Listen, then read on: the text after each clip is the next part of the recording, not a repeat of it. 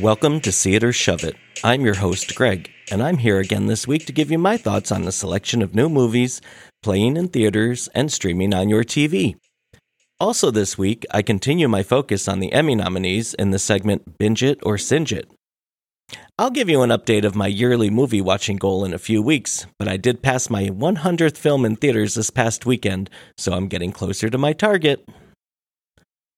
For our featured movies this week, horror film The Invitation tries to scare up thrills, Idris Elba grants Tilda Swinton 3 wishes in 3,000 Years of Longing, Sylvester Stallone battles evil forces in Samaritan, while John Boyega battles a maddening government system in Breaking, and the story of the Antetokounmpo basketball players is told in Rise.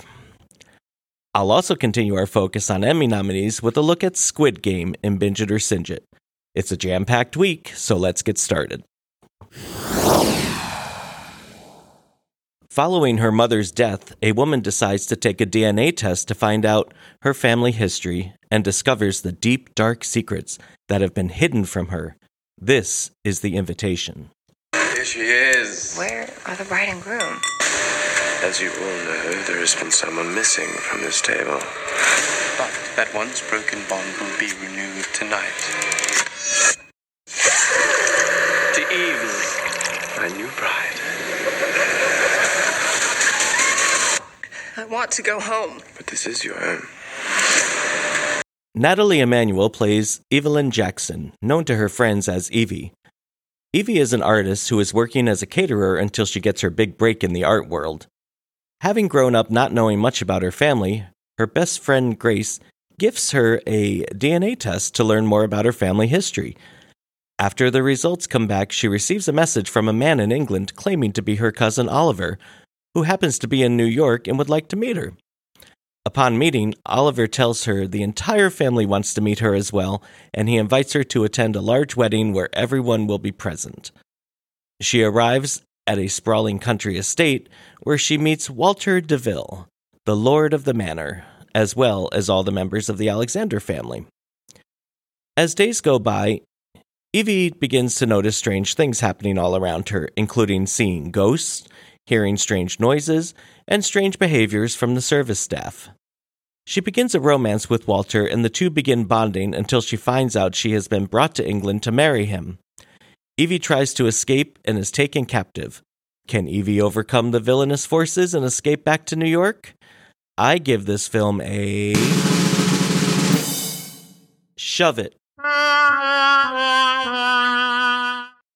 When I saw the trailer for this a few months back, 2 things came to mind. First, it reminded me of the infinitely better 2019 thriller Ready or Not, and second, I feared the trailer revealed the entire plot of the film from beginning to end. I was right about one of these things. It was not as clever as Ready or Not, and the trailer did give every single plot point away. This is another one that had the potential to be a scary thrill ride but failed to live up to that promise. There were stretches of the film that were just boring and uneventful, and other moments where the suspense could have been carried out in more depth. Save yourself 2 hours and a couple of bucks and just watch the trailer. Next, a lonely scholar purchases an antique bottle that contains a djinn, who is all ready to grant her 3 wishes. This is 3,000 Years of Longing. I like it. Whatever it is, I'm sure it has an interesting story.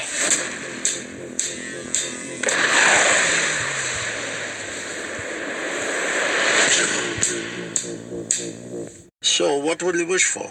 What is your heart's desire? I do have a question. What does one do with 3 wishes? You'll see. Oscar winner, the great Tilda Swinton, stars as Alethea, the aforementioned lonely scholar who is prone to hallucinations of demons. While in Turkey, she purchases an unusual bottle. At her hotel, she opens the bottle and discovers a djinn inside. Played by Idris Elba, this genie-like being offers to grant Alethea 3 wishes of her heart's desire. Alethea is suspicious of his intentions and accuses him of trying to trick her. To assure her that his intentions are in fact real, he tells her 3 stories of his past and how he ended up trapped in the bottle. I give this film a mild see it. The glue that holds this film together is the performances of Swinton and Elba. Both actors are magnetic in their roles, as they usually are, and they keep the film moving forward. However, of the 3 tales Elba's character tells, some are more interesting than others, and this often drags the film into slow and tedious territory. The special effects are not as impressive as I'd have expected coming from the director of the visually impressive Mad Max Fury Road, but if you like the 2 leads, that may be enough to draw you in. Next, Sylvester Stallone returns to his action roots as a superhero in hiding. This is Samaritan. I found him. Samaritan. Samaritan died 25 years ago. That's what they say. You think you live across from a superhero? Do you have a therapist, kid? Kid. Samaritan's dead. I pick up garbage for a living, pal. Samaritan cleaned up the streets. You mind your business, I'll mind mine. Back in the day, twin brother superheroes Samaritan and Nemesis lived in Granite City and possessed superhuman strength. The 2 hated each other and would often battle. One battle happened at the city's power plant, and when that fight resulted in a huge fire, both were presumed to have died in the blaze, even though many rumors have persisted that Samaritan was still alive. One of those believers is 13-year-old Sam Cleary, played by Javon Walton. This is a kid who is desperate to help his mom with their dire finances, so he accepts a job from a gang. When those plans don't work out, the gang attacks Sam as payback, but are stopped by a garbage collector named Joe Smith, played by Stallone. Joe seemingly possesses super strength, which causes Sam to suspect that he is Samaritan. Meanwhile, the gang leader Cyrus finds Nemesis's hammer and uses its power to create chaos. It is then revealed that Samaritan is still alive and he is called upon to help protect Sam from impending death. I give this film a very mild see it. The first half of this film was decent enough to make me recommend it as a way to pass the time. The action and suspense were pretty good. The second half just kind of fell apart for me, but not enough to think that I wasted my time. And Stallone's performance was, well, typical for him. Take that for what it's worth. He's not going to need to clear any space on his mantle for an Oscar for this picture, but it was serviceable. If you're looking for something to watch and you're in the mood for an action movie, this may be worth your time. Our next featured film this week is about a man desperate to bring attention to the injustice and financial ruin he faces due to an unsympathetic Veterans Affairs office. This is Breaking. Got the FBI, the GBI, everybody here. I'm sorry. Okay. This is Sergeant Bernard. Is everyone all right in there? As long as everybody stays calm, nobody gets hurt. I have a bomb, and I'm gonna kill myself and everybody in here. My commands, and I'm there. Starring Star Wars alum John Boyega, the film tells the true story of Brian Brown Easley, a former homeless Marine with PTSD who decides one day to take a Wells Fargo bank hostage after he feels he has nowhere to go when the VA has withheld $892 from his disability check. Although he claims to have a bomb in his backpack, Easley has no intention of hurting the bank employees, instead just wanting to draw attention to his situation by getting the media involved. In fact, he tries to be as polite as possible to the employees, and he has them escort all the other people out of the bank before they call the police. And considering the situation and their understandable fear, he still treats them as politely as possible.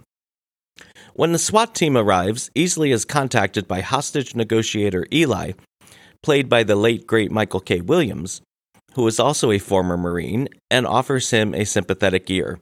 He also makes contact with a reporter, played by one of my favorites, Connie Britton, who speaks with him from her desk while news cameras are rolling. I give this film a... See it. Boyega is amazing in this role, playing a man who is well aware of what his fate likely will be at the end of the day, but also willing to make that sacrifice in order to get his story told. He has a wonderful balance of intensity, humor, and grace in his performance, and should be part of the conversation come Oscar time had this film had a bigger profile and not have been released so early in the year. All of the supporting actors do an incredible job at conveying the urgency of the situation, and the script is tight and well written. If you're looking for an intense, true story, this is a good one to check out. Our final featured film this week shows the true story of the Antetokounmpo basketball brothers, who went from a life of struggle to a life of athletic superstardom. This is Rise. Papa always talks about opportunity. What if this is it? It's okay. We'll go again. When we fall to get back up. If we're good, we can help mom and dad. But one person in the family scores,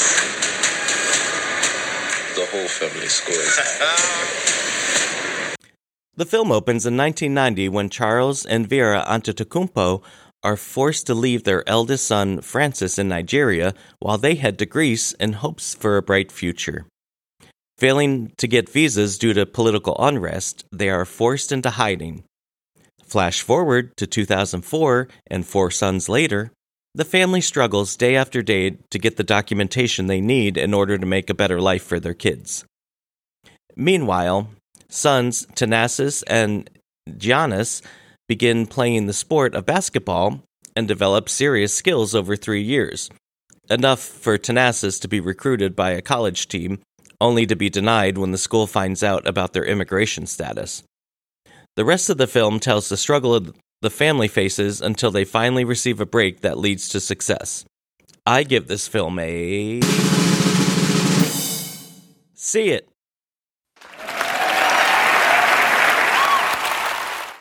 Even though you know how the film is going to end, especially if you follow basketball, the way this film is told is riveting, heartwarming, and emotional. It's a wonderful story of perseverance and grit that can be inspirational to anyone who watches, and it's also a great discussion piece for parents to watch with their children. That's it for this week's featured films. To recap, The Invitation is in theaters now and is a shove it. 3,000 Years of Longing is in theaters now and is a see it. Samaritan is streaming on Amazon Prime Video now and is a very mild see it. I really struggled with that one. Breaking is in theaters now and is an enthusiastic see it. And Rise is now streaming on Disney Plus and Hulu and is my pick of the week and a see it.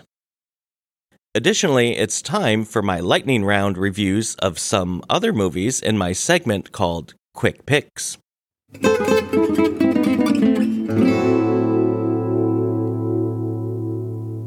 The Netflix romantic drama Purple Hearts is an enjoyable, if not predictable, story that's a nice watch and is a see it.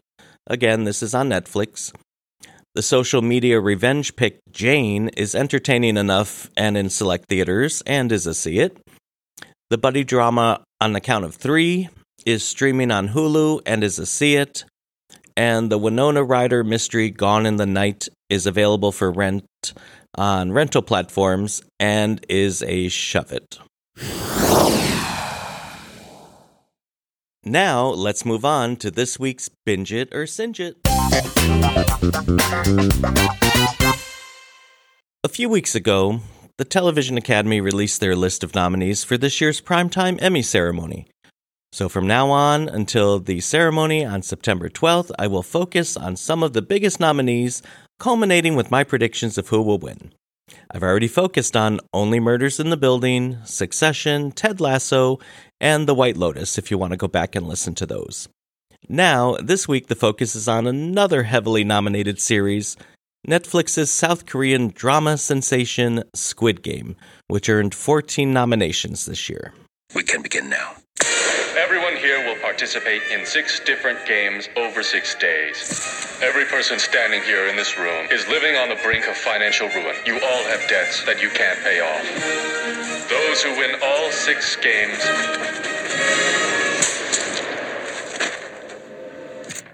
will receive a handsome cash prize. The man just died! You shouldn't be killing each other like this!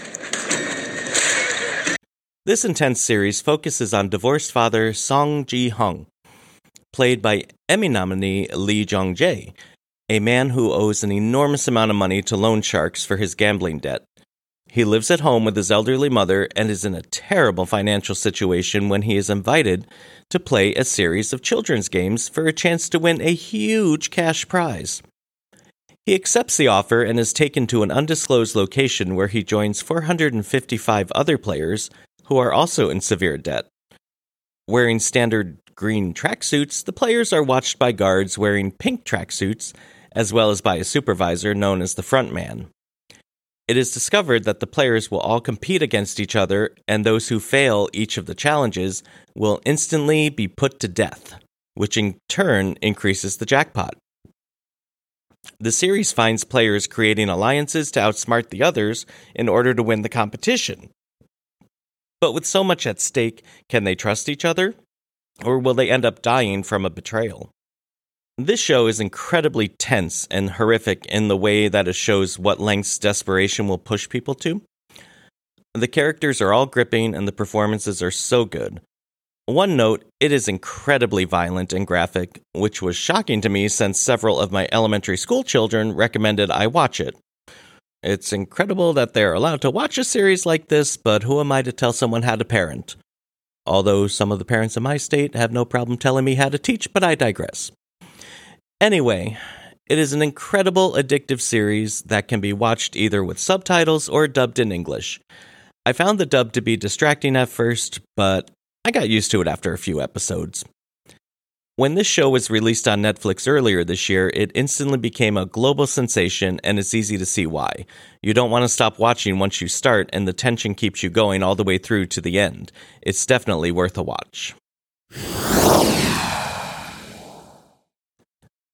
Well, that's it for this week. Thank you so much for taking the time out of your day to listen. I'm very grateful. Support your local theaters by going to see some of the movies I reviewed this month. In fact, a lot of theaters this weekend on Saturday is National Cinema Day, and they're offering $3 tickets for all movies, all formats, all showings. So that might be a good time to go out and check something out. And while you're at it, share my podcast with your movie and TV loving friends and family in person and on social media. As always, I appreciate all of your support. Come back next week for another helping of reviews of the latest films in theaters and on streaming services, and I will give my predictions of who is going to win the Emmy this year. Follow me on Instagram at Brewster'sDad73 and rate me wherever you get your podcasts. Catch you next time.